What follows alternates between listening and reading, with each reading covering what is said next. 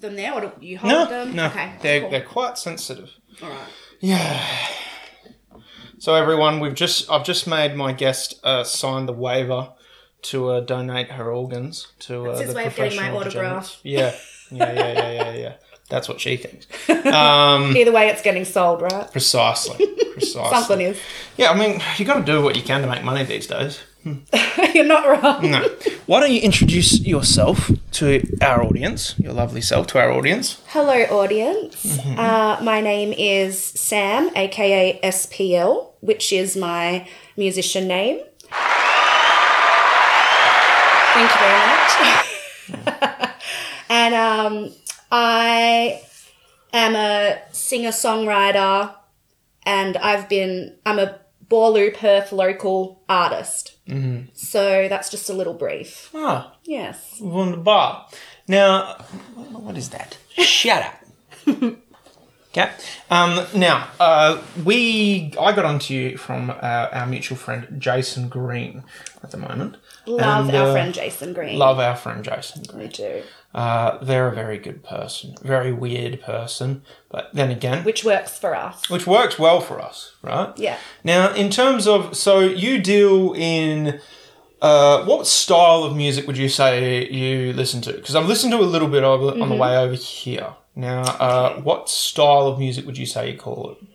Probably R&B pop, but I'm trying to dabble more into dance music because I feel like it's summer and that's where it's at, and I need more music that's going to make me get up in the morning and to get everyone else up in the morning and happy. But I like to experiment, so I'm open-minded to all kinds of genres of music. You're not on that, like, seriously grind kind of mentality, you know? Because I like to be faced with a challenge every morning. So that's why my alarm clock is always just brutal death metal. And it's like, oh, God, I don't want to get out of bed to this. But then I'm like, I've got to, you know? Look, I won't lie. I've been staycationing in my home. So at the moment, I've been a bit more laid back with my alarm clock. But I need to get back on that grind. And I think this weather is helping me wake up. Yes. Those winter months certainly put me in hibernation mode. But I kind of still am in hibernation mode. But that's because I'm becoming a creature of the night, being both a bartender and comedian. I mean, I used to be a Sparky and a FIFO worker, and now I've gone right the other way. Jack of all trades. Oh, Jack and all the trades are. That's right. Yeah. What happens on site stays on site, boys. The boys. Yeah, the boys. Yeah. What was that story from Sinai Iron Ore? We're working about the two Sparkies caught in the ice room. Oh, haven't heard this one. It's honestly, it's not even real. I mean, it happened well before I got there. But basically, the joke was... Let's pretend it's real. Yeah, let's pretend it's real. Basically, the story was two Sparkies were giving each other a good old-fashioned buggering in the ice room one morning before pre-start. And it's a great way to wake up. Yeah, well, you know, depends who you talk to, but yeah, why not? Now, in terms of... Let's talk about a little bit more about your artistry in terms of what made you start wanting to make music? And what are some of the artists that, you know, helped inspire you and move along?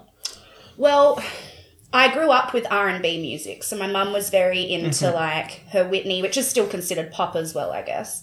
And En Vogue, Boyz II Men, Michael Jackson, you know, I heard all of that stuff and grew up to Celine Dion, and the list could go on. But that's kind of where it started. And then, you know, 2000s happened and I was born in 93. So Christina Aguilera comes along, Britney Spears, NSYNC. And of course, I have every Barbie doll that all of the pop stars have created. I've got a Spice Girls, Posh Spice one, got Christina Aguilera's Genie in a Bottle one, and the Baby One More Time. So iconic. Upset that they're gone. Don't know where they've gone, but I hope they're in a good home. But yeah, so it kind of started from there, and then, you know, high school happens and, you know, there's a choir. Sang in a choir too myself. Oh, okay, choir boy. Yeah, so I was in choir, and then our music teacher had a segment, not really a segment, but feels like it, had a group called The Barbershop. So at the time, I didn't know what a barbershop was. But if you think of Glee or, not even Glee, it was kind of like Glee. But there was about, I think, 6 of us, and we didn't use instruments. We all just sang with our voices, and that's how I learned how to harmonise and work with other people and test my vocal ability out. And I loved it. So it kind of went from there, and then we had a school come to us called Music Rocks, and they wanted to create bands. So it was like, I think, from 15-year-olds to 17-year-olds. And we all learned how to play instruments, or we all just got put in like a School of Rock type of situation. And then I ended up forming a band, and we ended up taking it outside of high school, which was called Winter's Calling. And that was a grunge band. So completely opposite to everything else that I'd been exposed to. But, we all have our emo phases in high school with the side fringe and the dark eyeliner. And everyone either goes through one of 3 phases. They go through an emo phase, a gay phase, or a racist phase. Oh. Getting deep. Yeah. Yeah. No. No, you're on the money there. Yeah. Very true. Oh yeah. I don't even want to look at some of my Facebook statuses, because we love a good memory that haunts us. Trust me, the minute I started out on comedy, I was like, I need to go back through the posts and just let's delete that. That's brutal. Let's delete that. Yeah. Let's delete that. And now I just post more or less the thoughts of a raving autistic person. Speaking of which, I imagine you would have been into music stores at some point. Yes. So more in particular, like stuff that sells studio equipment, stereos, soundboards, cables, and things like that. Now, I recently had to go in to get a cable replaced in one of these stores. Now, there's one thing I've noticed about people in like those kind of stores. The workers, yeah. I'm waiting for this because I feel it coming. Yeah. Well, they have... It's not like... Because I work at a bar now, so like customer service is important and you got to be friendly. Whereas I feel like those guys, they are hired purely based off their autism. Like... Interesting. Have you ever talked to any of them? They're like... Well, they know what they're talking about. Of course they do. Yeah. Of course they do. But they have no social skills like whatsoever. I know they will get me what they want, but it's like, and no hassle to them. It's hardly, a music store is hardly the place I go to get my morning coffee. But I'm just looking at them and it's like, you guys could like... Just like like they don't have social cues? Yeah. Right. Yeah. And it's like they just have the same blank expression. And it's like, did you guys just like... You guys jerked out your emotions just way too quickly at a young age, don't you think? Have you noticed them about guys who work in these stores? Well, I feel like I'm so used to the muso kind of guys from high school, because a lot of my close friends became sound engineers, and they're all very similar. So they know what they're talking about, and they're very... the social cues definitely need work, but I feel like they're there for one thing, which is to tell you about this and play you the guitar for a good hour when you need to, or whatever they're selling you, they're going to be on it. And then you're like, wait, are we still helping me here? Or are you just having a good time now? Which, it's good to see, but, we've got to be somewhere. Moral of the story is sound people... Possibly neurodivergent, shall we say? Yeah. Now, back onto your artistry. You mentioned you went through a grunge phase. Now, going from hip-hop to grunge, first off, I'm not that surprised myself, because I'm someone who, I love country music, I love metal music, I love blues and jazz and swing. I recently went to see Andre Bocelli, been a lifelong Andre Bocelli fan. I'm mad I didn't go. That would have been great. Oh, God, he was amazing. My pop loves him. Yeah, he was amazing. My mum got way too drunk. But that's she's a fangirl. That's what's going to happen. No, but that's the thing. This isn't a music festival. This is like a once-in-a-lifetime. This is classy. This is something you don't need to be drunk for. Right. Did she intend to get that drunk? Or did it just happen over time? I think I think because I think I have something like my mum when people tell me not to do, and she won't admit to this, but when people tell them not to do something, they have to do it. The rebel.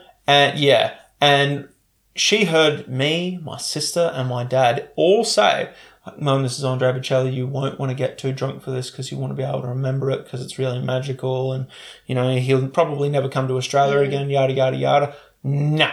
Soon as we walked in, bottle of champagne, down the hatch, and oh God. Like, me and my sister didn't even drink the entire time. We were seated separate from them because I bought what happened. Well, yeah, but what happened was I bought my mum a ticket as a surprise birthday thing to go see it because I know she'd wanted to see Andre Bocelli, but my dad had already bought the ticket for her, and it was a much nicer ticket than mine. Like father, like son. Exactly. I learned well, and so I brought my sister along instead, and I got 3 bodies in for 2 tickets because my sister was pregnant at the time. And no, still is. She's still pregnant now. And congratulations. Well, you know, I've already got 8 nieces and nephews. Oh, one more won't hurt. Fuck it. Yeah. But I'm looking at it going, like, this is... I feel bad for you, Dad. I'm really glad you took Mum and not me because I wouldn't have wanted to stand next to her when she was being that drunk. Oh, God. Drunk parents, though, are fucking such a wild ride. Such an embarrassment. Yeah. I've never seen my mum get really drunk ever. She likes the wine, but I feel like she knows... She likes to put ice in it, so it's just nice and watered down and cool. And I'm like, have you lived? But I'm also, you know, good for you. Well, what's your drink of choice? Oof. A Negroni. Spadlia. Fuck off. I'm sorry. I could not resist. I'm a bartender. And like I've actually never had that in my life. And I'm like, do I take the risk? Is it worth it? I'm not really a trend follower. But I will say, the way she said it, or they said it, I think they're non-binary. I want to have it now. Yeah, but like, I want to have like... a bag of Coke in my hand. I'm not going to annoy someone to go get it. The thing is, if you walked... The thing with trends is there's always someone who has to pay for the price of the trend. And now... It's always Yeah. And now it's the bartenders. And being a bartender myself, having people come up to you and ask for that drink, it's like, okay, how many people do you reckon? It's happened close to a dozen times now. Oh. And it's just like you like, I can recommend 10 better drinks to you. Like, it's not a bad drink, but it's not I wouldn't go shooting my load for it, is the point. Right. You know what I mean? Right. But that's just risk the embarrassment for it. No. Especially, like, guys, give it a year, let it go away, and then come back to it. Yeah. Speaking of which, I have to point out all of the collection of music that you have behind you. Oh, yes. So we're in my studio recording this, by the way. So Alex is having a little look around. First thing she asks me when I get in, what star sign are you? I'm like, And everyone that's listening knows I'm that bitch. Yeah. And I'm not ashamed. God damn it. Yeah. Luckily, we get along. Luckily, you know. Well, you know me, guys. It's way too early in the day to start dropping tabs of acid, and I just wasn't ready to be asked that kind just of a hint of question. Astrology, just a hint. Yeah, you know? Yeah. Well, what's the deal with Aries then? Because I don't look into the whole personalities thing. What's the deal with Aries? All right, so I'll just give you a little debrief. Okay. Aries are impulsive. They are competitive. They are, how do I word this? They're very passionate and they're very fun. Mm-hmm. And they can be quite stubborn. Okay, just because this is true. This is just, yeah. Yeah. Just because it's true doesn't mean I'm going to. Yeah. I've gotten less competitive as I've gotten older.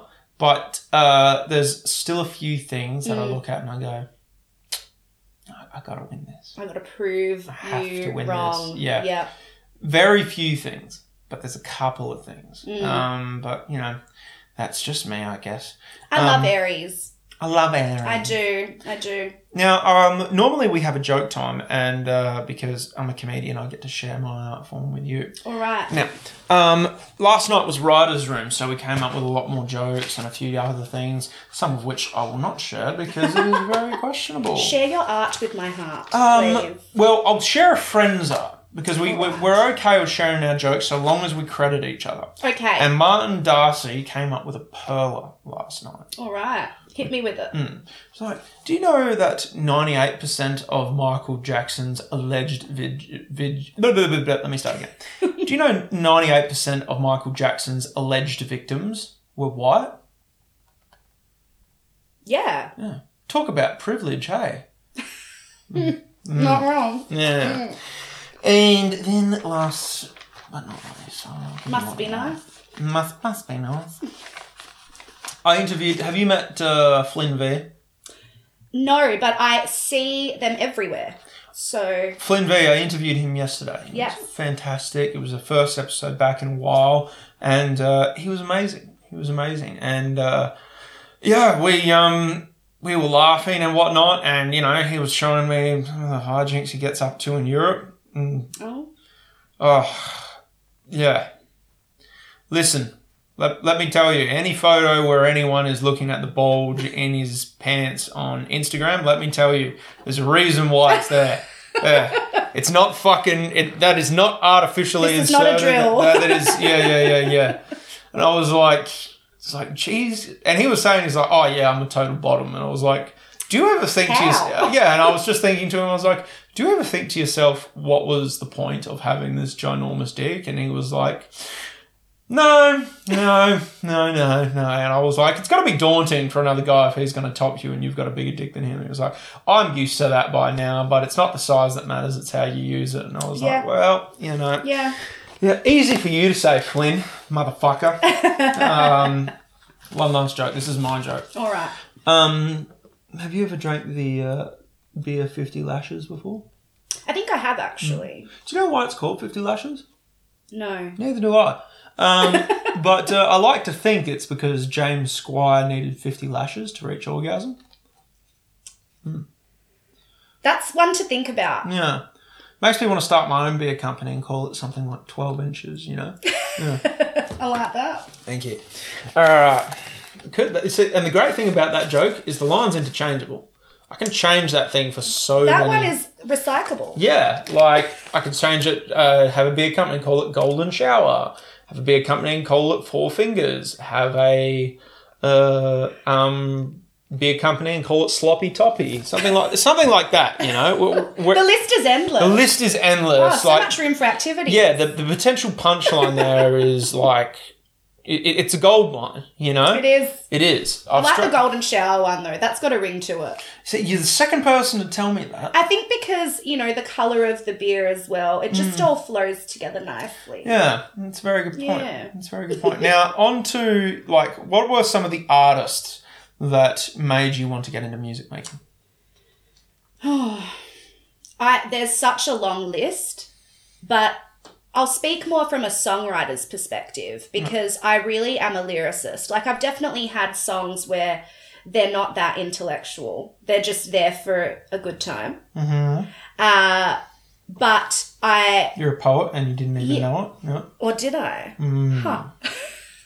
But I really appreciate the lyrics of songs as much as I appreciate the beat because I want to be told a story. Right. And I think that's when vulnerability comes into play. So are you familiar with City and Colour?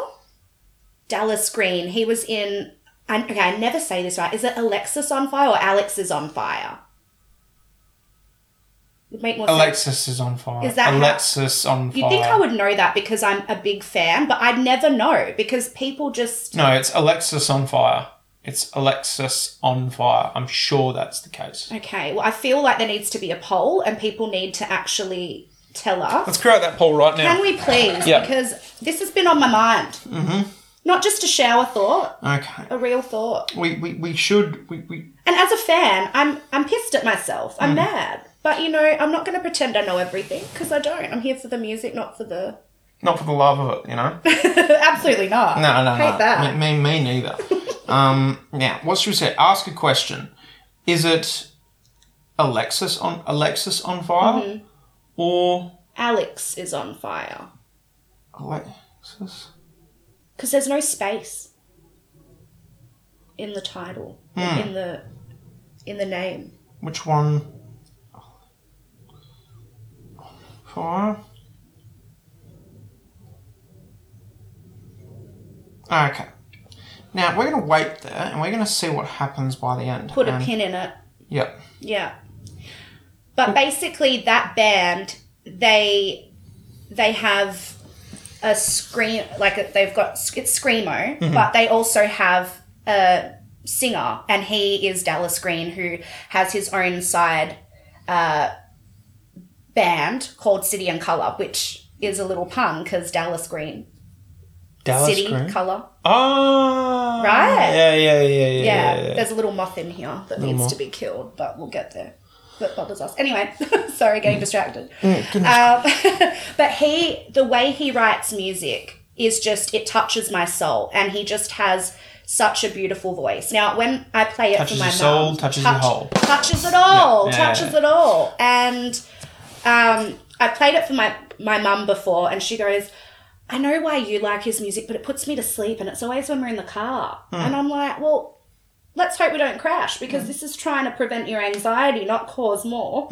But yeah, so he's been a big influence on how I write music. Right. And also, do you remember Winter Gordon that sang Dirty Talk? That name's familiar to me. She's changed her name now to Diana Gordon. So when she was Winter Gordon, she did a lot of dance music. So Dirty Talk was her biggest one. She actually came for Pride. It was my first Pride that I'd ever gone to in Perth.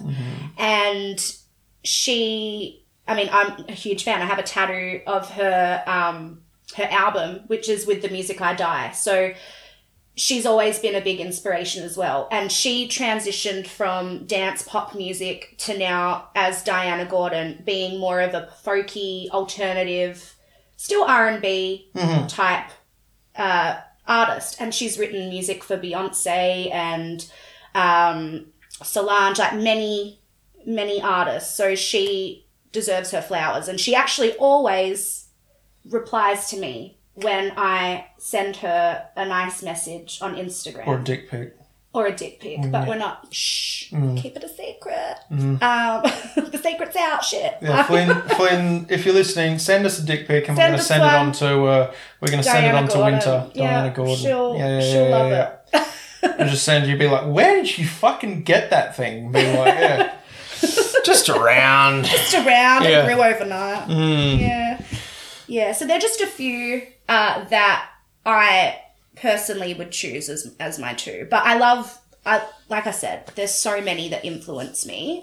But when I started my solo career as a R&B pop artist, it was more about, I was more inspired by them. Right. As lyricists. So I understand you've released some music. Yes. Which is very exciting for you. Thank you. Now, have you've performed live as well? Yes. Now, let's talk about this. What is some of your favourite fellow performers that you've performed alongside with, either at the same time or just on the same show? And then what has been your favourite standout performance for yourself? Okay. Well, so I don't want to be biased because I do have a team. That's okay. I am biased. Oh, so, love it. I let everyone know who my favourites are. Okay, and I think that's important, Martin Darcy, I'll suck your dick. Yep. You heard it here first. I have a team called Green Team, and we are songwriters, and we have singers and rappers, producers. There's a whole lot that we do, and there's Birdie Anderson, B Banner, Melina, AJ Lyric, and Lil Mace was part of our team as well, but he's moved away, so it's a bit harder. But anyway, so B Banner, he is my favourite person to perform with, to watch perform. I just think that he is so gifted and talented, and he is a rapper who is doing a bit more singing, and I just wish that he would be more confident about it because he's amazing.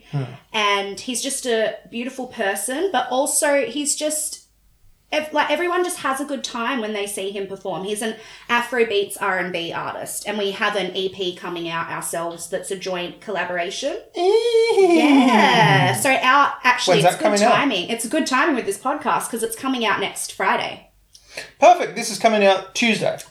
There you go. It was written in the stars. I know. I love it. So that's called Fire and Water. You know what's fucking weird about that? Tell me. Is I had a podcast, but when you messaged at that time, when we started talking back and forth scheduling the podcast, and I came with you for the first day. Yeah. Which I believe was a Thursday morning or something like that. Wasn't it like... It wasn't today, basically. We rescheduled to today. It was further down the line. Because I had a previous podcast scheduled. That had to be cancelled because David Morgan Brown, I love you, but Jesus, mate. Where you at? Oh, mate, he's harder to pin down than a choir boy on meth. You know, like, he's difficult to get a hold of. Right. And he's a busy man. And, you know, we're doing... our Fringe show together, which I'll plug in a second. But cool. So that got cancelled, and I'm like, well, let's move her up. And then that's how we got here. And it was meant to be. It was meant to be. It was. So, yeah, there you go. So it truly is a small world. It is. Yeah. It is, and you forget that. But then, you know, you're in the lesbian community, and it's not that much of a... It's not that big around. It's a competitive world, though. It is it's very tall poppy syndrome. Have you heard of that before? No, explain. So basically tall poppy syndrome is when people don't want you to do better than them. They want you to succeed, but not if it's going to get in the way of their success, even if it has nothing to do with them. Because think about it, right? Like, I'm not too sure why they've called it tall poppy other than... Like, I don't really understand that, but, I mean, it all ties in. It's another poll we need to have. But basically, yeah, I don't know if you've ever had this happen with you, but people, you know, your local like, fan base or whatever, they're more likely to show other comedian videos or podcasts or whatever because they don't know you. Because they don't know them, sorry. So it's something about being local and people knowing you or being so close to you that they don't always want to support that. And I really try to be optimistic about it, but I definitely do see it. And I'm just sort of like, why does it have to be that way? Exactly. The internet's a big place. Yeah. And the we internet... can all win. Exactly. So that's why it's fun having a podcast where I can bring on different people. The list of people I would not have on the podcast is very finite. And it's not because they're more successful than me. I've had a lot of people on the podcast who are a lot more successful than me. Honestly, they were doing me a favour by doing the podcast. To be honest with you, most people I interview are more successsull than me. Depends which way you look at it. Well...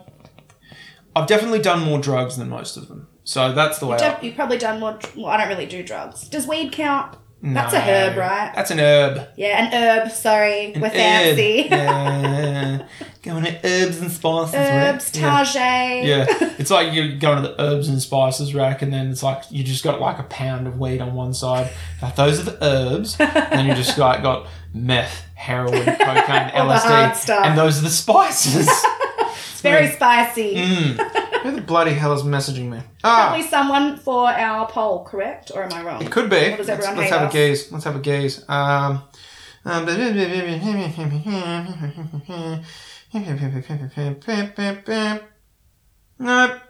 Oh, we're not loved. Bit rude. Apparently not. But you know what? Fuck them. Bit rude. Now, in terms of a few other things. So you've talked about the favourite artist you collaborated with. Now, you didn't tell me what has been your most highlight performance for yourself. Disregard anyone you were performing with. Your favourite performance. Of other people or of myself? Of yourself. Of myself. Do you know what? I feel like I get better every time. I really do. I respect that. Yeah. I totally get that and I respect that. And the reason why I like that is because comedians expect to have bad shows. Like you're trying out new material sometimes, you know, it's like, oh, this show's going to be a bad one. If it's only average, that's good. I'm expecting it to go badly though. But so comedians going with that same thing where it's like, oh, I get better and better with every time, but sometimes I have to fail in order to get better. But then sometimes you just have this highlight performance, which is just like you crush the audience, you had them in the palm of your hand the whole time, and then you were like, this is like heroin. And I'm like, this is such a powerful moment. I've told it like the getting that big laugh, ginormous laugh on stage is on par with sex and psychedelic drugs. Because it's that adrenaline rush. Oh, it's such a massive... It's wild. Yeah. Like, just the dopamine and the adrenaline just dumping in your body, and you're like, oh. And it's hard to sleep that night. Oh, yeah. Because you're just, like, bouncing off the walls. Oh, absolutely. You're not taking anything. It's just the high of all the energy. Yeah. In the room. No, it 100% is. Yeah. First time I had like an amazing highlight performance. It was the first time I wore the onesie on stage. Oh yeah, the iconic onesie. The iconic onesie. I don't think I did it once since, but that was a smaller show. But I have worn it once on stage beforehand, and that was great. And the show was fantastic. And then I was like, I am going to party tonight. I'm going to party and I'm going to make it everyone else's problem. So what did I do? Immediately coming off stage, straight to the green room toilet, tab of acid, line of MD, off we go. When you said party, you meant partay. Oh yeah. That was a wicked night out. You know, you have those highlight nights out. It's never planned as well. Yeah, exactly. And you get to the end of the night, and you know, usually, sometimes the best nights are nights you're running solo. Do you know what? And it's like, no one's going to be able to keep up with me tonight. Wait, when you say solo, you just mean like you're not with anyone? No. See, I don't think I've done that. Well, you know what? I probably have after 2 a.m. Yeah, the weak ones and fall then I'm off. like, you know what? Isn't everyone still here? Yeah. No, that's the spirit. Yeah.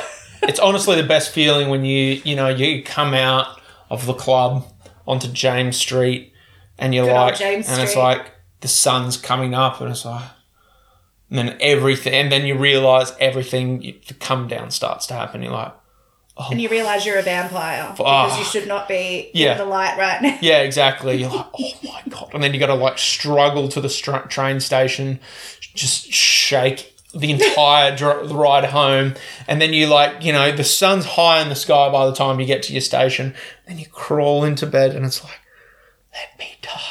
But okay, are you a shower? Do you shower before bed? I try to. Because I'm like, no matter, it's very rare times when I haven't showered before bed, because I'm like, if I don't, I'm not leaving my bed once I go in there. Yeah. And I just want to feel like I'm cleansed. Occasionally I'm so brain dead, I'm just like, that's not... We're taking it to that. We're brain dead at this point. Yeah. It's like, I don't care the fact that I'm disgusting right now. The care for that ship has sailed. Right. Maybe it will come back, but it's not in port right now. I feel like because I got a new mattress recently that I'm trying to protect her at all costs. Yeah. That would definitely... But yeah, the other one saw COVID, saw some shit. I got to get... literally? Yeah. Some shit. God, you got to douche, darling, okay? Flynn V will tell you. I'm a top. Yeah. Goodness gracious me. But that makes me think I should get some new sheets. So I'm getting... Just do it. I'm racking up. But then it's like, you know, it's summer and you're going to sweat. Yeah. So then, I mean, maybe I'll wash them and then come winter I'll get some fresh ones. Or I'll Because you'll be in there most of the time because it's high I'm honestly thinking like... Because I mingle mainly around comedians, but now I've got a lot of drag queen friends and, you know, they're very good to me and I love hanging around with them. But I'm starting to get hit on by a lot of men. Okay. And that's not entirely unwelcome all the time. Sometimes it's nice, but usually it's unwanted. And I'm just like, maybe I should start monetizing this. Maybe I should find myself a sugar daddy. I think we've all had that thought. Man, just to pay for some things. Like, just so you can have the the bare minimum. Yeah, just like a PlayStation 5 or something. Nothing crazy. Nah, like some new sheets. And it's like maybe, I don't know, maybe... one of those soda water... Oh, machines. yeah. Like, what is it? A stream? Soda stream. Yeah, soda stream. I'd love one of those. I'd love a really good coffee machine. I'm a bit of a cereal soda water drinker, but only when there's vodka involved. So you were asking before what my drink of choice is.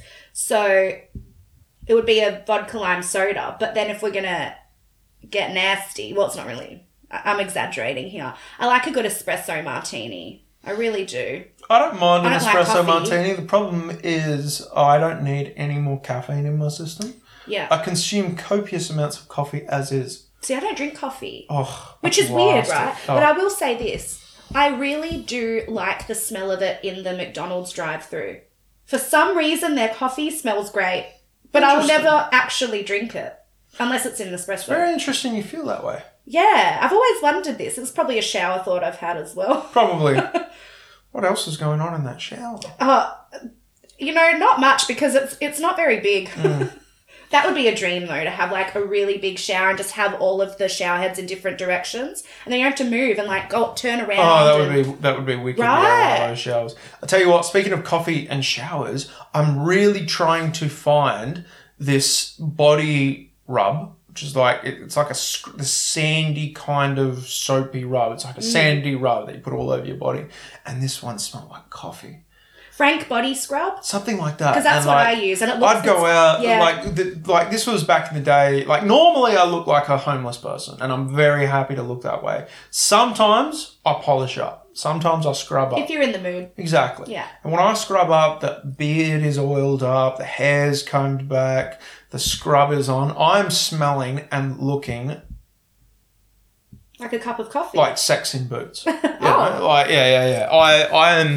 I feel fucking fantastic when I'm a good body scrub goes a long way. It does, doesn't it? It does. It's like you're a snake and you're just, peeling off the layers. What are they? What's it called? Not unraveling. What is it? Shedding. Yeah, molting, shedding. Yeah, shedding. Yeah. And it just feels good. You feel like a newborn baby. Now, so you mentioned you're in the R&B scene. Yes. Perth. Now, have you crossed paths with Lucian Black? No. Kay the Sovereign? I haven't met them, but I follow them on Instagram, I'm pretty sure. Dim Slim? No. Locks? Are they R&B or are they more like Aussie hip-hop? Dim Slim? Yeah, I don't know.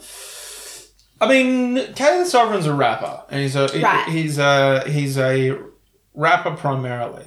Whereas Dim Slim, he writes his own lyrics too, but he's mainly a producer, and a sound guy. He creates the sound that Kay the Sovereign wants. So they've collaborated together in quite a few successful projects, might I add. Their album dropped recently, Kay the Sovereign and Dim Slim, and then Dimstrumentals came out recently, and that was I've been listening to that, getting through Dim Slim's new album, and I was like, it's really good. And this is what's great, because I feel like Perth artists don't get to come together as much, and I would love to do more collaborations with Perth artists. Like, it doesn't matter what genre it is. I just like to connect that way. That's why, I appreciate you even, saying these names and bringing them onto the platform, because some of them I hadn't even heard of, and not because I didn't want to. Like, now that I know, there you go, and I think that that's so important, because... Guys, I'm scared now because I just saw her send a text message to someone, and it was like, okay, add that person to the hit list.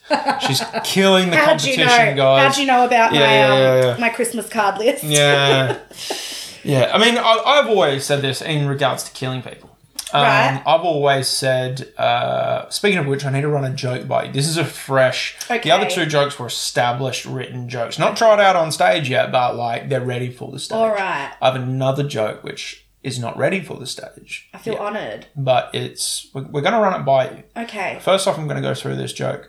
I feel like you haven't given life enough effort yet.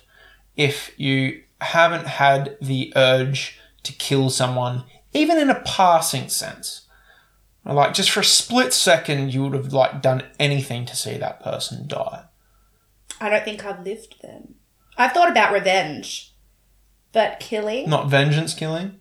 Okay, maybe... Do you know why? And this is going to make me sound like a villain, but you know what? Let's go for it. It's my villain era. Let's get it. I'm more vengeful, I think. I won't do anything. I'll just think about it, obviously, because we're not going to kill anyone. And I just think about, all the things that could slowly hurt them.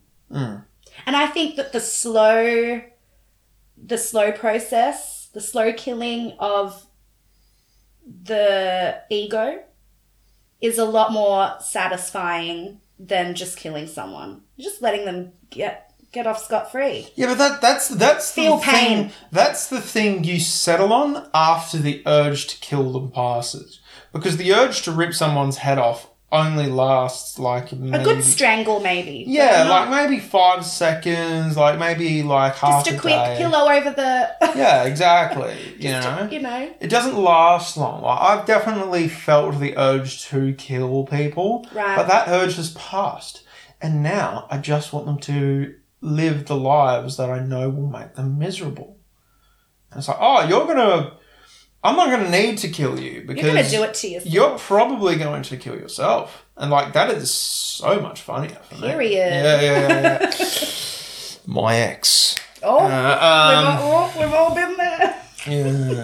Yeah, that's the other thing I've said where it's Once upon a mattress. Pretty much. But, like, that's the other thing I've said where, like... if you haven't wanted to briefly murder at least one ex, did you ever put enough effort into any relationship? I feel like I put too much effort in. But yeah, that's a good problem to have, though. Yes. Thing is, after that murderous streak of vibes, any other relationship, you get better at, like, managing expectations and, like, not being, like, too heartbroken when... they can't... You become a bit more numb. Exactly. No. But then is that fair for the next person? But then you're like, well, the next person's going to do it anyway. It's like you finally get to 60 and you're like, oh, someone nice has come along. Oh, can't be bothered. I mean, this is a good point. This is a very good point. I just think this day and age, dating is just non-existent, really. Like, it's just everything is... very fast-paced. Like, the way I think of... It's bareback, unprotected sex with strangers at all times. And then you're stuck with a baby. I have not been stuck with one yet. I've not been stuck with one yet. Me neither, and I don't plan to be. Well, good for you. Think you so much. Now, back to the joke. Yes. So, again, this is... very raw... To explain this, and I've, like, explained this on a previous podcast, but, like, I'll give you some... backstory. I've made some jokes about having a shitty ex. On the podcast, I've explained that, like, when I was much, much younger and much more, like... carefree or not really? No, this was, like, a dark time. Oh. Where it was, like, I was susceptible to the thoughts of others, and then I had things taken away from me, and then I landed amongst a very questionable group of people. Okay. I.e. hate group, which is, like...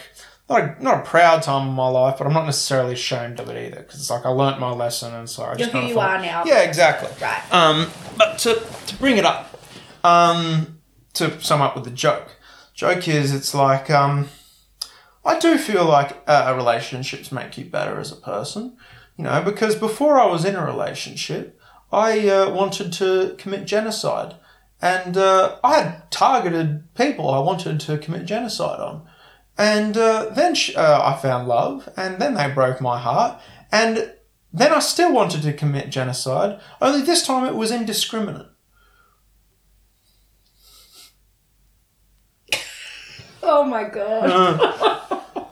Which goes to show you that it's like at least a broken heart stopped me being racist, something like that. Something positive came out of that. Exactly, I hear ya.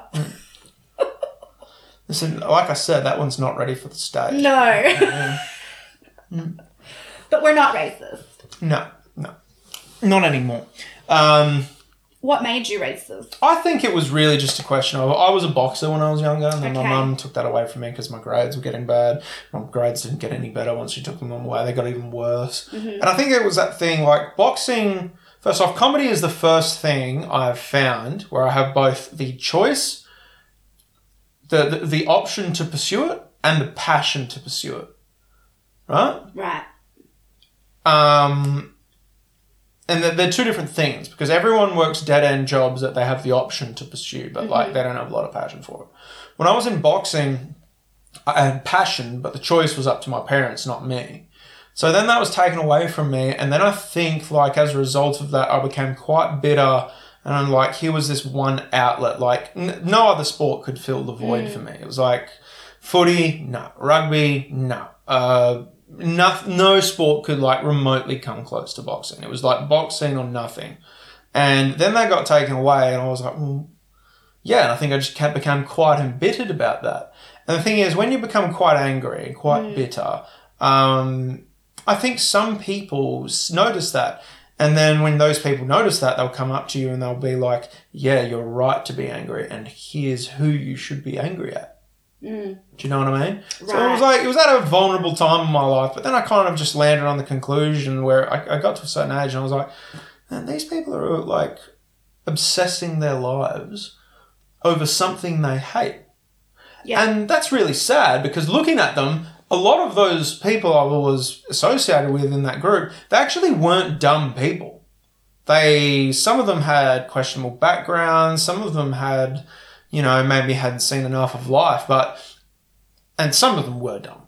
But a lot of them were actually really smart when you spoke to them, and it's like, dude, you were wasting your life obsessing over something to hate. Yes. And it's like, why not obsess over something more productive? Do you know what I mean? Yeah. And so, like, that was the conclusion I came to. And that's when I first came upon comedy, and then especially when I realised I'm actually kind of good at it. Mm-hmm. And I've had enough success on stage now to know that, I'm kind of good at this. And you're getting gigs. Exactly. So the gigs keep coming in. Precisely. Right. So, like, I've been doing well, and I've been running with it, and, like, that was the first time, like, that was a sign, because I was, like I said, I was a sparky, I was a rigger, I was doing FIFO. You never have passion for those things. And then I found comedy, and I'm like, wow, this is something I'm kind of naturally good at. I have a ton of passion for, and to pursue it is my choice. Mm-hmm. It's like I'm finally at the age now, and I'm in the independent zone now where I make my own decisions, and it's like, yeah, I'm like, fuck it, I'm going to pursue this. And it's been nothing but fun. Huge dip in the pay packet, but you know what? Worth it. Sacrifice. Worth it. But you have to win, You've got also, to sacrifice. Comedians are the weirdest kind of hustlers in the world. I don't know if you know this. Is this because you don't have shame? Yes, that's one thing. But we also have no how do I say this? We're procrastinators. Right? So we will sit on something for ages knowing we need to do something, but we're not sure what to do. But then once we've figured out what we have to do, like, you literally cannot stop us from doing it. We are like, we don't care where we get the money from. We don't care what dick we need to suck. We don't care where we need to go. We don't care who we need to see. We will, like, once we see, like, a project that we want to do, we literally move fucking heaven or earth to make it happen. And I've noticed that in a few other comedians. Like, we're just sitting around thinking of stupid jokes, making the same, you know, your dick small joke to our roommate for, like, the 700,000th time. And then we land on it, it's like, that's an idea. I'm going to fucking do it. I need to figure out what I need. Do it from every angle. Exactly. Yeah, till one stick. It's a real case of, like, ADHD inspired. I was going to say, yeah. But it's also too much fun. It's too much fun. But I love that. And I think that more people need to just, like, get in touch with their inner child. That's how I see comedians.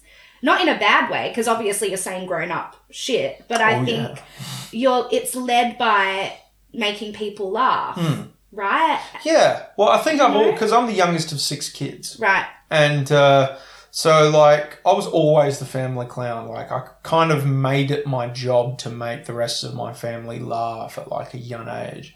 And that came in, like, impersonations, jokes, yada, yada, yada. And, like, whether that be my parents, my siblings, or my nana, because my nana lived with us, it was always my job to be the funny one. Yeah. And so, yeah, like, my job was to always go in and, you know, get people laugh. And, like, that's why I find, like, I even get, like, obviously the higher when you're on stage in front of 200 people and you crush and you destroy your set.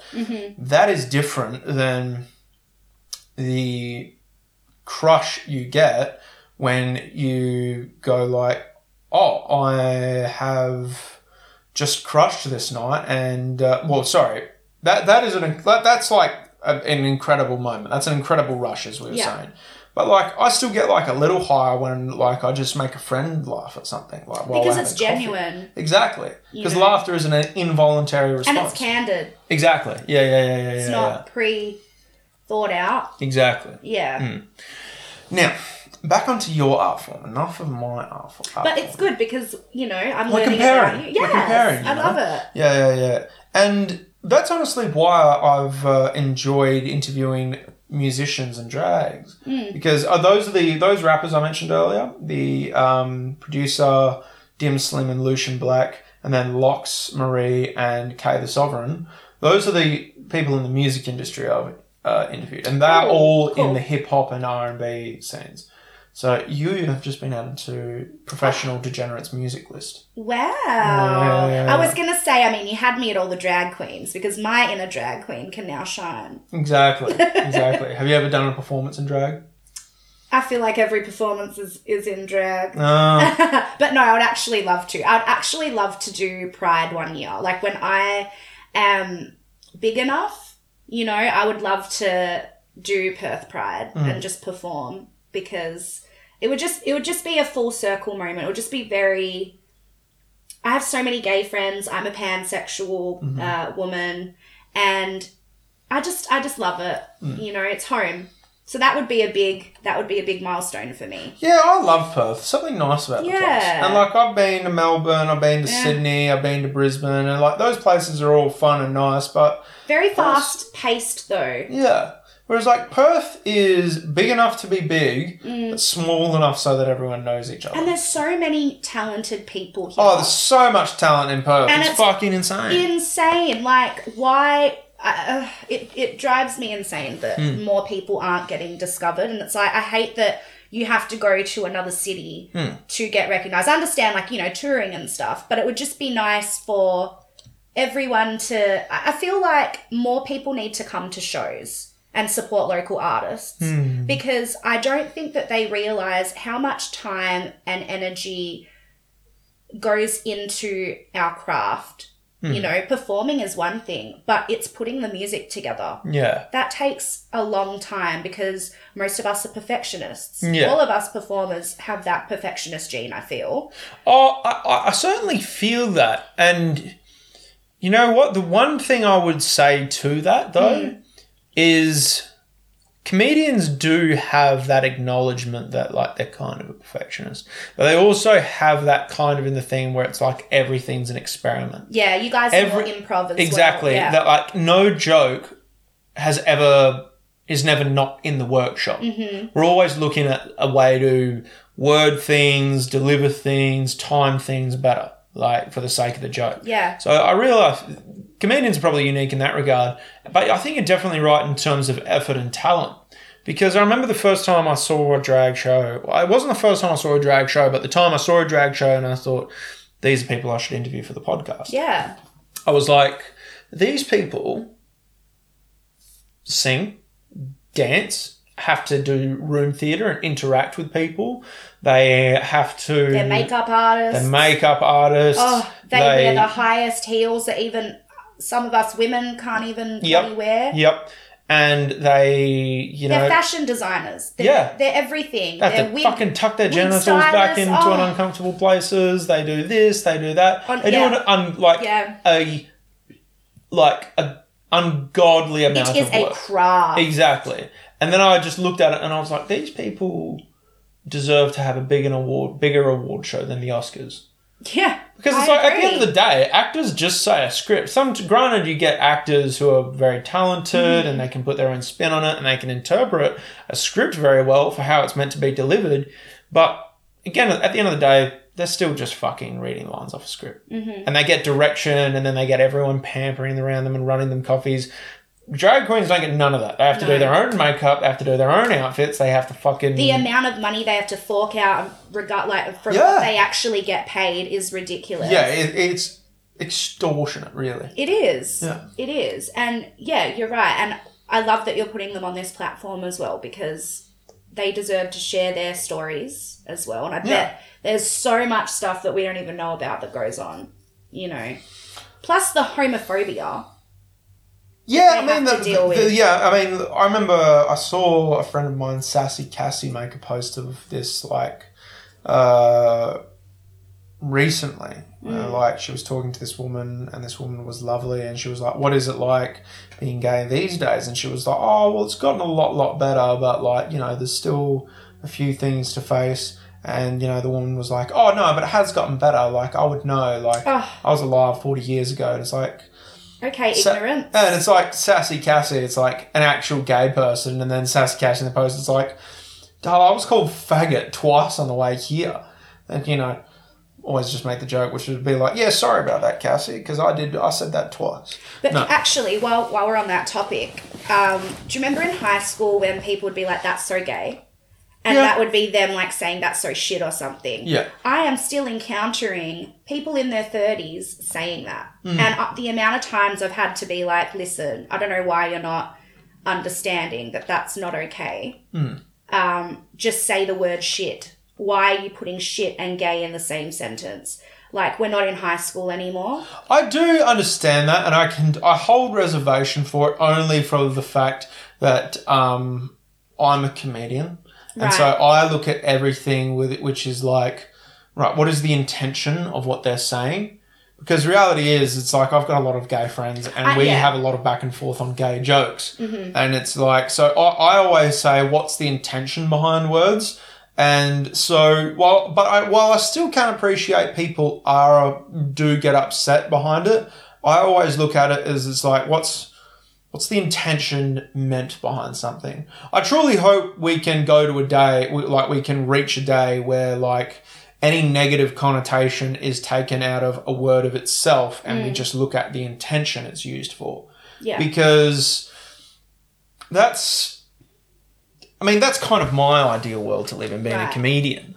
And as well as that, we choose here in Western countries to live in the freest of all possible worlds, right? And I think when we live in the freest of all possible worlds, and this is actually why in a free world, you'll actually never get rid of homophobia and racism. And that's unfortunate, but it's kind of the price we pay for living in freedom. And that's principle of freedom is we have the right to do anything we want as individuals, provided we don't hurt anyone else in the process or push our ideals onto anyone in the process. I think what comes out after that is that, if we get to do what we want, other people get to criticise whatever they want. And it's that's the unfortunate double edge to that sword. But I think it's a double edge I'd happily pay for the price of being able to do whatever we want, Right. Yeah. Right. Just you get to call me a dirty fucking comedian, cocksucker, drug addict or something like that. But it's but I'm going to, have vast quantities of unprotected sex with precarious partners in the meantime. So that's the price I pay for it. And I have to say I happily keep paying that price. Good for you. Thank you. So you go, Glen Coco. Yeah. So that's kind of my take on it. So while I do see your point of saying things, that's gay in the right connotation, and full disclosure, I hang around comedians all the time. Yeah. And comedians say that all the time. Right. Let me tell you something about comedians. Case in point, I'll give you a name, Corey White. I haven't had him on the podcast. I wouldn't say we're close, but I love him as a comedian. I think he's hilarious. He says some of the most controversial shit you will ever hear. Let me tell you something. This comedian who's nicest, who's like the harshest, someone you'd think should be put on trial for like war crimes to the ears, that's probably actually the nicest person off stage. Like, he'll probably go up, he'll probably shake every audience member's hands, no matter who they are, and be really, really nice to them once he's off stage. It's the fucking people who seem nice on stage who are like, not an ironclad rule, because I do know a few comics who play the nice gimmick and are nice off stage too. But there's a couple of comedians who like are nice on stage who are just total fucking cocksuckers off stage. And it's like, you people are fucking scum of the earth. As always, Yeah. So, like, that's what I would say. If you ever go see a comedian named Corey White, you will hear him say obscenely offensive shit. I mean, his last name's White. Exactly. Precisely. Yeah, this is a very good point. But I guarantee you, like, watch him and then you'll think to yourself, fucking straight up the nicest human being. Like, right. Yeah. I just think, like, it's not even that I think people are doing things on purpose. I just think that people, like, I get it from high school, you know, sometimes you slip up as well, you know, and you might say something that you wouldn't say now, but you said it because something's, like, reminded you of whatever. I don't know if I'm making sense here, but that's okay to mess up as long as, you know, someone, like, for me, like, I'm not going to hold it against you, but I'm going to tell you, like, you know, I think maybe you should change your way of saying that, or just remind you, we don't do that anymore. And then, like, I'm just saying to the That's So Gay reference, basically. Yeah.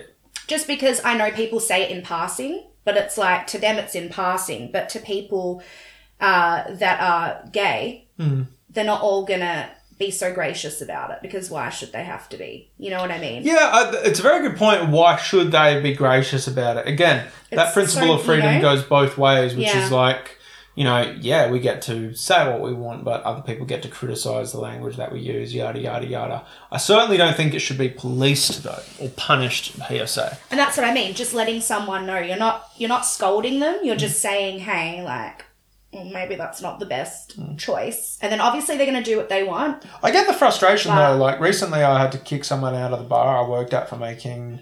I didn't hear the comments, but, like, every fucking witness said they said something racist and sexist. And I'm like... It's like, oh. Like, why are you here? Why do you... Why do you do that down at the local pub? Oh, my God. The local pub. Sheesh. It's like, that's not the place to be doing it. And it's not, like, I mean, it's not a place to be doing it anyway. It is. But it's like, you're right. But it's like, and it's kind of like a hippie kind of retro Indian tapas bar. So it's not like a standard pub grub sort of place. It's a bit different, you know. But it's just kind of like, why do they here of all places? And it's like, I understand you might say some questionable things in the comfort of your own home. For Christ's sake, we're of the generation where we popularise dead baby jokes. Oh, you know what I mean? Yeah, look, actually, speaking of that, there was a, what was it? I think it was the local shack. You know, the restaurant? It's like a, they sell like burgers and stuff, but they do like shots and cocktails and stuff. There's one near the, at Hillary's, but there was also one that used to be in the city. And my friends and I, this was years ago, by the way, we went there and we got a shot, and one of them was called an aborted fetus shot. Nice. Yeah, right? And at the time, like, I think I just couldn't believe there was a shot like that, but I laughed at it, and I don't really know why, because I look back and I'm like, why did I think that was funny? You know, just, you know, I can look back, but, like, I saw what the shot looked like, and it was clear, and then it had, like, it just, it wasn't cute. But we drank it. Was it good? It wasn't that memorable apart from the name. I'll say that. So, clearly, you know. I should make you a Ray Charles sometime. Oh, am I going to go blind? Yes. Gorgeous. It's what I deserve. But yeah, just little things like that. I mean, I don't think they do that anymore. From the other point, and again, I had this conversation with another comedian recently, which is like, when we choose to become a comedian, we automatically, like... all bets are off a little bit. Well, like, we void the right to be offended. Yeah. Or, like, publicly offended in terms of, like... Yeah, when you go to a comedy show, you're going to get offended or someone's going to say something offensive. Yeah. And the thing is, it's like, especially... And the thing is, it's not like that you... I explained it to them like this. It's like, it's not like you've lost the right to be offended, but you avoided the right to voice your offence. So, like, for example, recently, and I'm not going to criticise this or say the show, again, it was a performative art piece. So, like, and, you know, I understand all art is subjective, but, like, in the show, and, like, I, like, practice a version of Christianity. It's like, I wouldn't say I abide by any church doctrine, though. Like, I don't really go in with churches much. Yeah. But they had an upside down image of a cross, and I'm like, first off, like, an upside down image of a cross, that's not just... Like, you're not criticising the churches there. Like, you're criticising the very idol there. Because there's so much you can criticise the churches for, all of which is fair, all of which I've done. But, like, to criticise the idol, the actual, like, piece of the faith, that's like reversing the crescent moon of the Muslims, or burning the images of the elephant for the Hindu gods and things like that. That's kind of like that, and it's just kind of like, why? And it's like, why put that image on there? I know it's art that you're doing, and I know it's perspective, but it's like, would you do that for any other religion? And it's just kind of like, again, I didn't voice my opinion. I certainly didn't complain to the people doing it, because it's, again, I say obscene shit all the time, just a little second ago. Yeah. But I do think, you kind of... I do look at it, and it's like people from all walks of life could probably, if you're going to criticise or make a joke of something, or make a joke of something in your art form, you could probably look at it at a little bit in more depth. Only people who are kind of void from that are comedians, because, again, and that's not from a place of privilege, that's literally just the purpose of the art, to kind of tear things down and destroy... Raise eyebrows. Exactly. Right. That's the fucking whole thing about it, whereas this show, I suppose you'd call it a cabaret or a burlesque show. Okay. And I was just like, it didn't sit well with me, the giant image of an upside down cross in it, you know? It was just kind of like, that seemed like the most unnecessary offence you could do. Was it like was that part of the theme? Or was it just like, let's show that we don't support this? I think it was part of the theme. But I think if it was part of the theme... Either way, like... Yeah, I think if it was part of the theme, they could have chosen a better image. Because I think it was for the whole Halloween thing. And it's like, we'll put a pentagram up there instead, you know? Yeah. Yeah. Granted, it's much harder to get a neon pentagram than it is to get a neon cross. But my point stands. Regardless. Yeah. For sure. But fuck 'em. Enough about politics. Fuck 'em. Yeah. In terms of your favourite shows, now, one thing I love to ask about people is post-show antics. Now, because like we were saying earlier, when you've had a good show, you've come off, you've got all of that energy. Have you ever had an epic night out after a show where it was like, oh my God, my body's going to be paying for this for a few days? Well, I did a show for Club Camp, which was to raise money for the... they didn't leave much to the imagination there with the name. No, they didn't. No. But we love that. Go on. And mind you, I had COVID the week before. Oh, shit. Yeah. And I don't know what this means, but for some reason, majority of the time I get sick like 2 weeks before I have to perform, and then I have a week to recover. All the time. But I'm not nervous. Like, I get nervous on the day and maybe the day before, but not like that far in advance. I'm like, it can't be nerves. But I'm like, why is my body sabotaging me? So it happens a lot. You know what? You know what's weird about that? Is I've noticed this. I feel, and this is legitimate, by the way. I'm not making a joke of this. I feel like every job I had as a tradesman or a rigger, every job, first week of that job, was sick. Interesting. It's like the body is saying something. Yeah. Yeah. And it's like, it's weird. And it's like, First week of the job and I'm sick. I try to look at, because first week of the job and you're sick. With mine, I get a week to recover. So I try and look at it as, it's because the universe wants you to perform. So they'd rather you get sick before than on the day.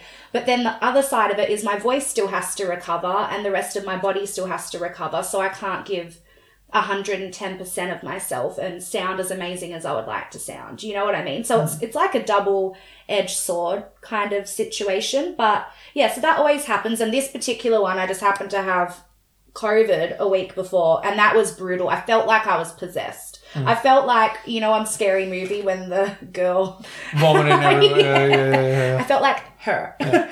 And I've had COVID 3 times. Twice felt Sheesh. Twice I felt like nothing. I just kind of breezed through it. Yeah. Third time felt like absolute dog shit. Those fevers, the sweating. Yeah. Oh my Lord. That's why I was like, that mattress had to go. Yeah. The coughing, like I even vomited. The headaches. I got a headache I think the first day, and then it went away. But I think because I don't know about you, but I'd been out. I got it from, I think it was when I went out to Connections, because I heard like a lot of people got COVID after they went to Connections. The standard greeting in Connections is going up to someone and exchanging saliva with them. You're not wrong. It's a breeding ground for. You're not wrong. Bacteria. Yeah, I don't know if I did that night, but who knows. I mean, it's okay if you did. Oh, I definitely We literally made a joke of it. I just don't know if it was that night. I had Casey Johnson on, he's a performative wrestler. And he's trans, and he came on, and we were having such a laugh, and we were like, I was like, it's so funny, like, that night, and we made a joke of this night where I was talking to Donna Kebab. Donna? I love Donna. Donna's amazing. Donna was the first drag I interviewed. Oh, and you know what? That's a good omen, because she is a bad bitch. Yeah, she's amazing. She is. Yeah, donkey dick Donna. And gorgeous. And I was talking to Donna. We were catching up. Yada. Casey comes up. And they're like, Donna, Casey, just immediately start eating the faces of each other. And I'm like, I was like giving it a second or two, like, were we going to go back to our conversation? Another second or two, and I'm like, you're not important. No, apparently not. I'll go somewhere else. I'll leave you two alone. So I was making fun of that to Casey, and he was just like, he was like guilty. He was like, I can't believe I interrupted that conversation of yours. And I was like, it wasn't a very important conversation anyway. But that was, we were having a good laugh about that. You know what? I noticed that Michael Jackson DVD you have to the top left. Yes. I grew up with that exact same DVD. Oh my gosh. Yeah. That was iconic. Like, we would just watch that over and over again. The Thriller music video. Oh, pretty amazing. Pretty timeless. Right. Correct. What were we saying? Oh, yeah. Big nights out for you. Yes. So I did Club Camp, which was my first sort of queer show, and I've been wanting to do more because I get a lot of people saying that I just look straight, and I'm like, what does straight look like? Yeah. Right? But then on top of that, I just said, because I have a lot of lesbian friends, I just said to them, do I need to put on a beanie for you to think that I'm, into girls? But anyway, so it was my first one, and I've been wanting to get into that more, and it was a fundraiser, which was beautiful, and it was just such a good night, and everyone was on such a high, and there was a really nice crowd there, and it was also my birthday coming up. So this was in July, and so obviously I'm going to have a good night, and just stayed there for a while. This was at what's it called? Is it Kahuna? No. No. What's the one next to Connections? Oh, Tiki as Fuck. Tiki as Fuck, that's right. So that's where it was. And we hung out there for a while, and people just kept buying me drinks because it was birthday drinks and whatever. So that was all I really needed. Yeah, Tiki as Fuck is a sick place. It is, and it's just different to a lot of the other places around. And I just got really lit and, hooked up with a few people, and it just felt right. And I was like, wow, do I have groupies now? What does this mean? Can you explain something to me? What is it? What is the deal? Yes. with... I'm trying to word this right. Because I've found all different kinds of women attractive. Okay. Like, and I've found beauty in many, many different types of women. You know, whether it be slightly bigger women, smaller women, darker women, fairer women, blondes, brunettes. I've found something attractive in all of them that I can like recognise as objectively beautiful. You mean physically? Yes. Right. Okay. But it seems that there's two overriding types in my life that I'm such a fucking sucker for. One of them is very accommodating. The other one is not so accommodating. Okay. And that's tom girls, obvious reason, the non-accommodating kind.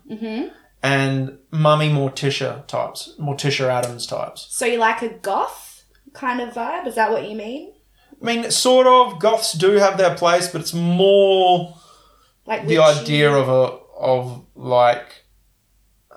Well, I suppose I'd be a real sucker for a goth MILF, I'd say. Oh, okay. Yeah. Mummy more... Like, I saw, I think, the Addams Family thing when I was 9 or 10, and I swear to God, Mummy Morticia Adams did something to me. And it's like... And then I was just gone. And I was like... Who doesn't love a bit of Morticia? Oh, she's so fucking hot. And now Catherine Zeta-Jones is playing her. Oh! And I'm, like, obsessed with Catherine Zeta-Jones. Yeah. Well cast. Oh, hell yeah. And the thing is, I've always said this to people. Like, one of my favourite things to ask people, like when I'm at the nightclub, is like, who do you think is the greatest fictional couple of all time? Oh. And I'll say Romeo and Juliet, yada. And it's like, no, it's Morticia and Gomez Adams. And they're like, why? They're so, like... on each other. Yeah. You know? Like, romantic, sexy, like, a bit scary. Yeah. And it's like, guys, those people are still hot and kinky for one another after nearly 2 decades of marriage and 3 kids. Yeah. It's like... We can only hope for a relationship like that, you know? Yeah. Yeah. You're not wrong. Yeah. So, Morticia Adams and Gomez Adams, goals. Yeah. Goals. I hear that. Yeah. Also fashion sense, because it's well, I do like dressing like a homeless person most of the time. If I had the budget for it, I could very feasibly dress like Gomez Adams 24/7. The slicked hair back. Yeah. The suit. The vest, the ruffled sleeves and things like that. The accent. Oh, fuck, timeless. Yeah, I agree. I love that you said that. Good choice. Yeah. I mean, your opinion is going to be wrong because it is Morticia and Gomez Adams, but if you had to choose a favourite fictional couple. That is really hard because I presented such a good argument now. You did. And also, I've actually never really thought of it. Because That's what I like about the question, though. It's something not a lot of people are expecting to ask. I think also because I just enjoy a lot of movies and a lot of TV shows that I'm like, my brain, there's so much going on that I actually don't know.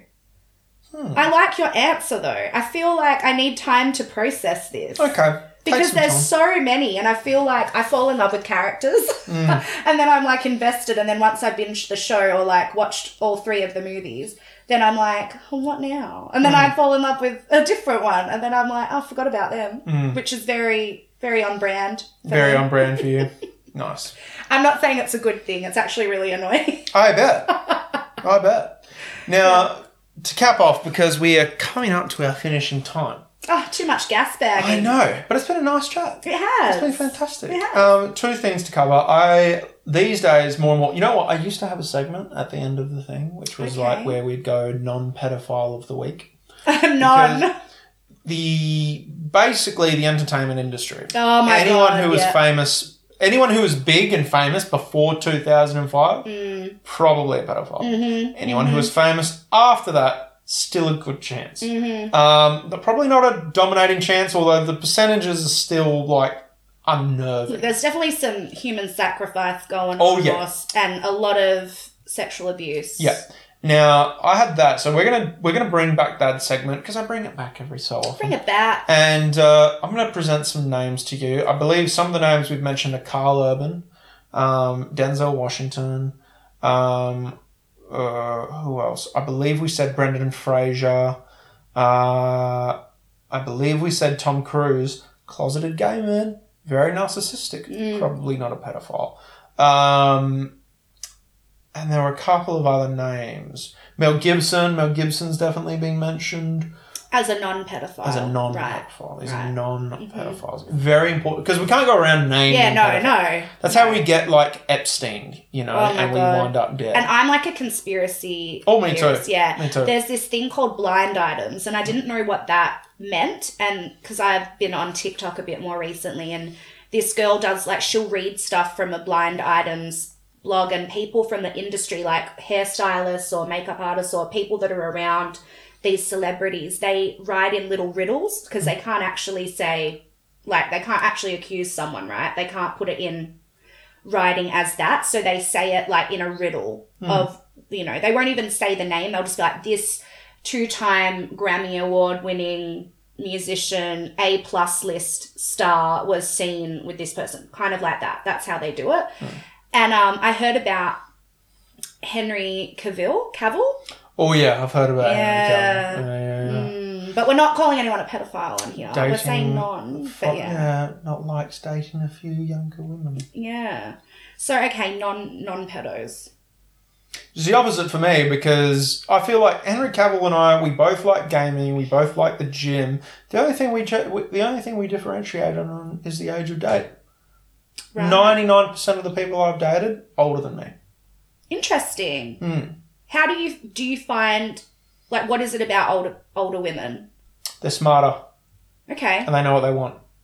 Yeah. And you just like to get straight to the point. You don't like the whole sugarcoating. I'm oblivious with flirting. Right. I don't know when people are flirting with me. And that's why I don't flirt with anyone, because it's like I'm just objectively bad at it. And so I really appreciate when people just come up straight to me and make their intentions known. Because then I can either turn them down or reciprocate, depending on who it is. And then it's like, great, we get to move past that. And so, yeah, that's pretty much the way it works with me. I think that's how it should be, though.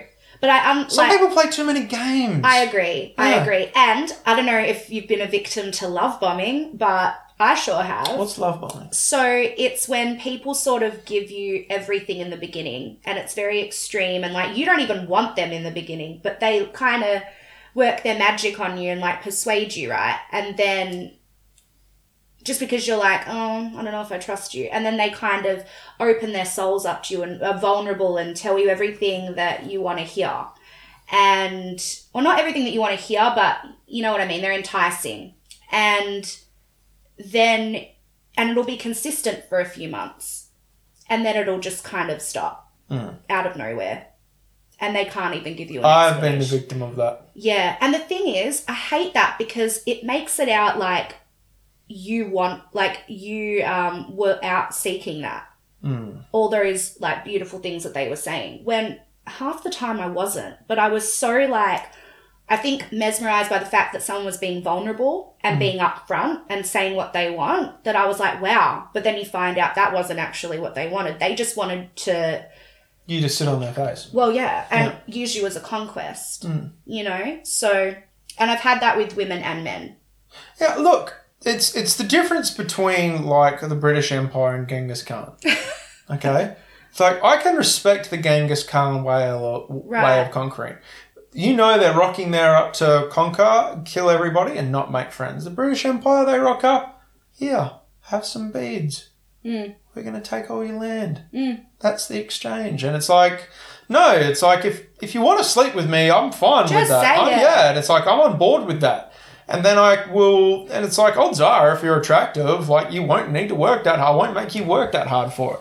Odds are, if you're not that attractive, I may not still make you work that hard on it, depending on how horny I am. Yeah. But, like, just make it known. Don't fucking play games and don't be silly about it. Just it's always the very emotionally unavailable people as well that seem so emotionally available. I see that. Right. I see that. And I'm like, what? And I'm like, did I just... Hell no. Well, I don't think there's anything wrong in No, you can change your mind as well. You could be into it and then you can change your mind. That's allowed. That's obviously allowed. But the other thing too is I think it's absolutely allowed when, like, let's say, for example... Like, I have a thing I do, which is just, like, I let people know very early on that, like, hey, like, I I'll always be honest with you. I'll never lie to you, and I'll never do anything to intentionally hurt you. But like with my comedy and things like that these days, I'm kind of fucking busy. So I'm kind of sporadic. So it's like, I can't be this fucking person that's available all exactly. the time. I can't be this person who's going to fucking come to you and cuddle you at all fucking hours or go and get tea or things like that. I'll see you when I can. Yeah. And it's like, and that might be like 1 week, that might be a lot. The next week, it might be not at all. Exactly. So I think it's very important when you're dating someone to let them know early on, like, I definitely do. But yeah, I think I become more guarded because I'm like, oh, here we go. And I hate that because I don't want to change who I am based on experiences. Block the world out. But I will say this. I would always get distracted when I was in relationships. Now, mind you, I haven't actually been in like a committed relationship in 8 years. And I've like dated people and had flings or like been exclusive or whatever, but not for a long period of time during that time. But I just realized I was getting distracted by everyone else and trying to put their needs above mine. And my music wasn't happening. Like nothing was moving forward for me. Oh, yeah. Right? Yeah. And yeah, so that's why I hear what you're saying because it's like now, okay, the person that I am going to be with, they've got to be pretty special because I also have to prioritize myself now. And yeah, I won't always be available to you. I need to show you some messages later and you can give me some counsel on it. Oh, okay. Someone has asked me on what I think is a date, but I don't know if it's a date. Okay. And yeah, I thought we were just friends. Mm-hmm. I won't even say what they do because if I say what they do, people will guess who it is. Okay. But it's not a drag queen. Okay. Yeah, and like I kind of just like I could see myself having a fling with them. Okay. And they are like a cool person to hang around with, but I'm wondering. I'm just gonna go and hang out with them, and then like if things happen, I'll go from there. Are you attracted to them? Yeah, they're attractive. Okay. They're attractive.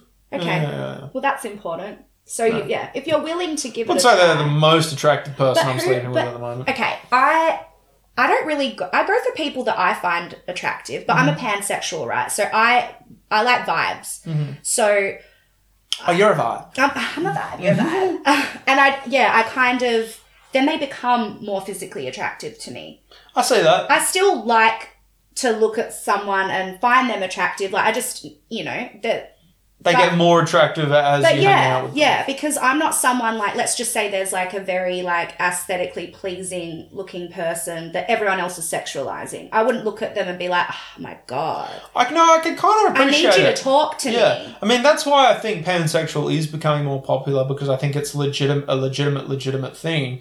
Because it's like, you can objectively be a pansexual and go, yes, I'm attracted to the more effeminate, or yes, I'm attracted to the more masculine. And it switches. And it switches. It can totally switch. But like the thing, like, because there was one person I was seeing for a little bit. Another person, I won't say their name, but I was like attracted to them for like 5 minutes, and then I like got to know them better, and I'm like, oh, you're an objective piece of shit. Oh, and it's like, I don't find you attractive anymore. Yeah. So, like, it can, like, in the way you explain it, it can totally be a legitimate thing. Yeah. I also think that person has just more to learn from life and maybe they'll be attractive again later at some point. Yeah. You've probably bumped shoulders with them, actually. Oh. Huh. We'll have to talk after to have They're some tea. Real big 10% bisexual favouring women. So okay. Interesting. Real fucking... Yeah. Anyway, back to non-pedophile of the week. Yes, all right. I think my choice for this week will probably be Tom Hardy. Yeah. I don't think he's a pedophile. No. Okay, the first name that came to me, and I hope you agree, Adam Sandler. I don't non-pedophile? Yeah, I don't think he is. I don't think he is. There's a few reasons to support that. One, well, I look for patterns for pedophiles, and because it's not just vibes, but vibes lead to patterns. What I look for, sporadic marriage life. Big one. Denzel Washington, married to the same woman for a very, Adam very Sandler long as time. well. Adam Sandler. Yeah. There's another one. Tom Hardy. Who is also a bisexual icon, so love that. He is, isn't he? Yeah. But he's sexy. So people say. But it's the way he speaks. He's attractive, but I wouldn't, like I said, I wouldn't swoon over that. But when he speaks, I'm like, oh, tell me more. I can see that. But yeah, I also think that like it's certainly a vibe on how people interact in relationships. You know? That's a good point. Yeah. You know? So like, and that's why I think Denzel Washington, Carl Urban, Mel Gibson, very, very, very sporadic in his marriage, but he is also like. Yeah, no, I agree. I don't see that for Mel. Yeah. I've also said someone who does have sporadic things, and they are a piece of shit, but I don't suspect they are a paedophile, and that was Ben Affleck. Yeah, I don't see that. Objective piece of shit, serial cheater, cheated on every woman he's been in a relationship with, but I don't see him being a pedophile. No, I don't see that either. What to think? It's hard when you have to go, wait, who isn't one? Who isn't one, right? That's a good question, because I'm like, shit. Yeah. Well, not many people that aren't. But, yeah, no. Adam Sandler, I definitely don't think he is. I don't think he is too. Although, there's the thing with Hollywood, you can never... I've made these, like, mentioned things names, and I've always been like, well, I could be wrong. Yeah, you can always be wrong because they're great actors. They can make you think.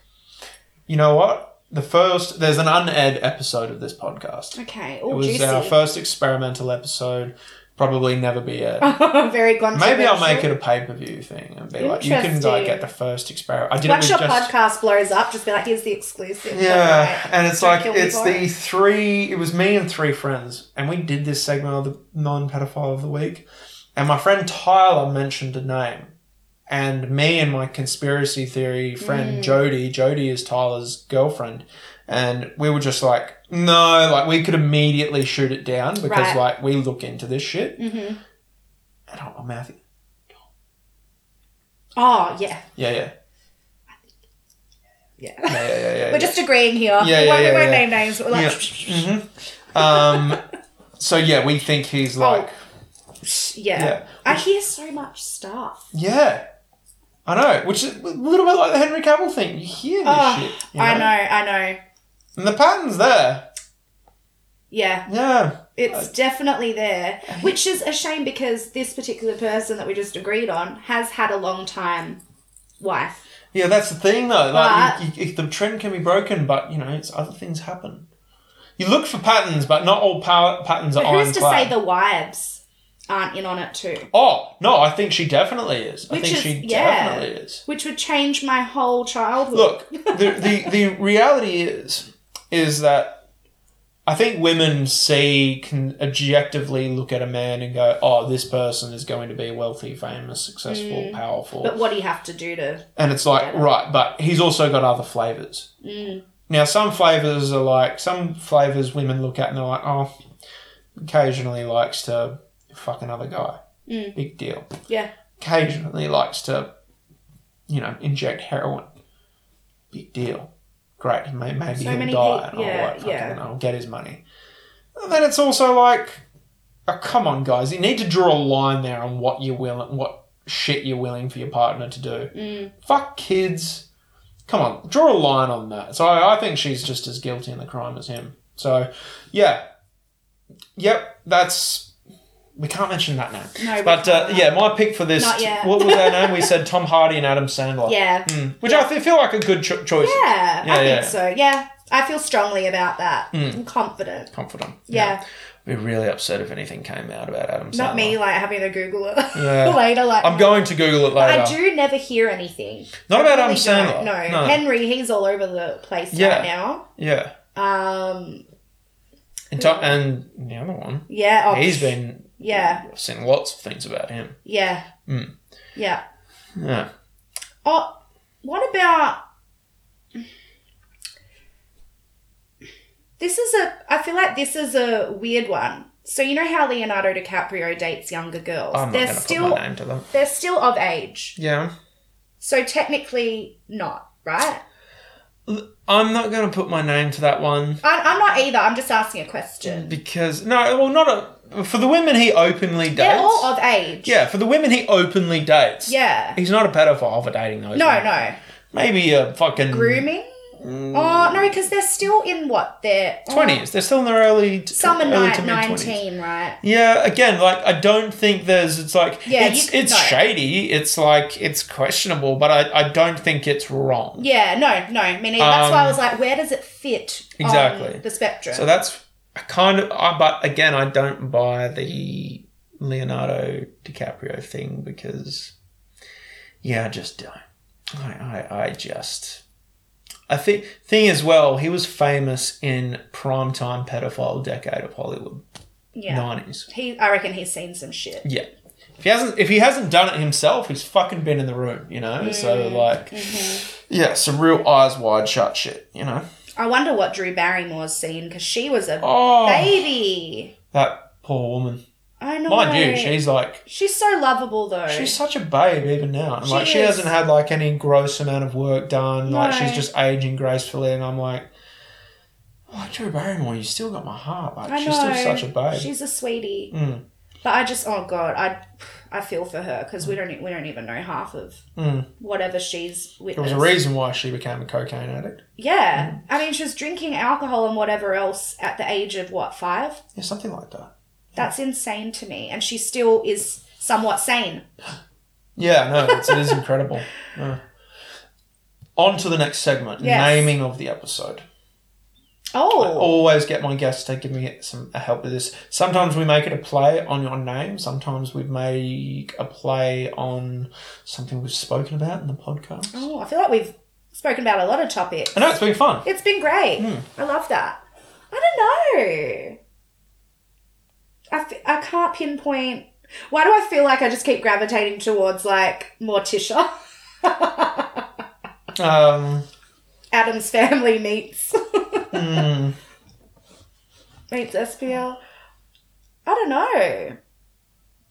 What we could call it? Just thinking. Because you have quite long names... for your podcast titles. Sometimes, yeah. I think we had one, probably the longest name is Martin's Dad Watches Porn. Oh, no. Gorgeous. One of my favourite episodes. How about In the Lounge with your stage name? Or In the Studio. In the Studio with... In the Studio with S.P.L. In the Studio with S.P.L. Sometimes it's nice. Sometimes it's nice. Is that too not complex? No. I feel like all your titles are quite complex. Sometimes it's nice to go back to basics. Yeah. I recently invented my own shooter I call the Nightcap. It's just 3/4 Baileys. I have a song on my album called The Nightcap, so watch out. But the shot is 3/4 Baileys and 3/4 Baileys, 1/4 Fireball. Oh, that sounds nice. Fucking winner. How's your stomach after? Oh, you know, can go either way. Trying to settle. But it tastes nice. Okay, that's what's important. And it can be pretty sensational. Yeah. Yeah, In the Studio with S.P.L. Why not? In the Studio with S.P.L. Yeah. Is there anything you'd like to plug? I'm going to quickly plug. Guys, you've heard me say it before.